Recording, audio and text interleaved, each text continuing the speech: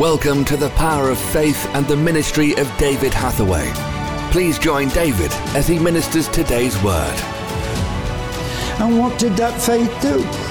Well, Paul goes on, he says, yes, they subdued kingdoms, they stopped the mouths of lions, verse 34, quenched the violence of fire, and so on.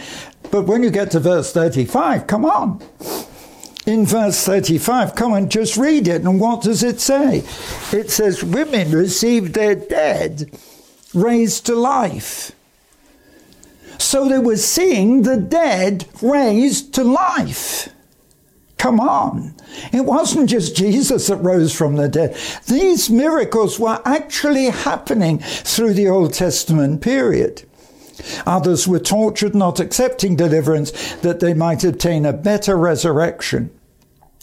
So the whole of the thing was that this act of faith applied because what they were seeking for was something that was still to come in the kingdom. Oh yeah. Now let me go on.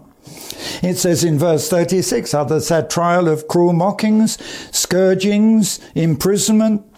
They were stoned, cut in two, tempted, slain with the sword, wandered about in sheepskins and goats, and destitute, rejected and tormented, of whom, in verse 38, of whom the world was not worthy.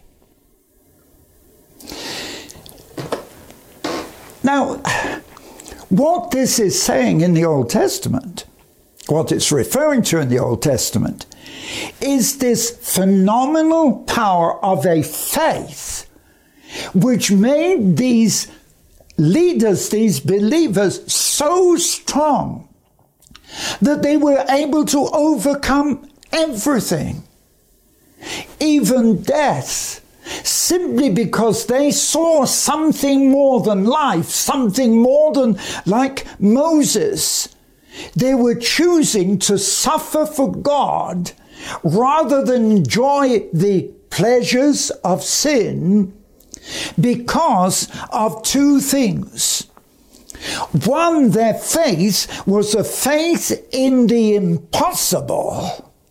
And secondly, it was faith in a future kingdom. All these things were done because of the faith that they had in the coming kingdom. With people like Abraham, it was the promise that he would be the father of a great nation, and out of Abraham would come the whole of the Hebrew nation. But you see, Abraham himself never saw the fulfillment of the vision. But he died in faith. He lived in faith, believing that God would fulfill it. I want to challenge Christians today to live in faith that God will give you the reward in the kingdom, that you will be part of the kingdom, that we're not citizens of this world.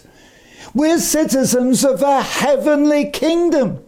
And I'm already living in the thought, the atmosphere, the anticipation of what is to come, what will come in the kingdom.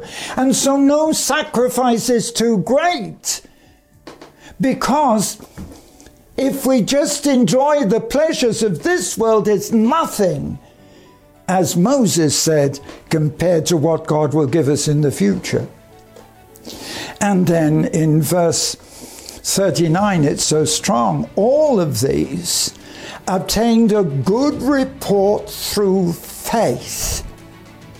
Although at that time they did not receive the promise, because in verse 40, and this to my mind is an extremely unusual verse, because in verse 40, God had provided a better reward for all of us, so that when we come into the kingdom, we will all receive the reward, the same reward, for that faithfulness.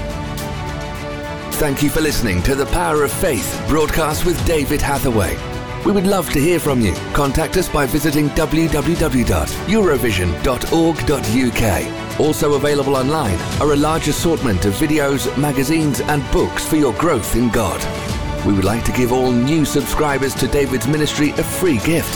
To receive your free gift, visit www.eurovisiontv.org. Remember, those who know their God will be strong and do exploits.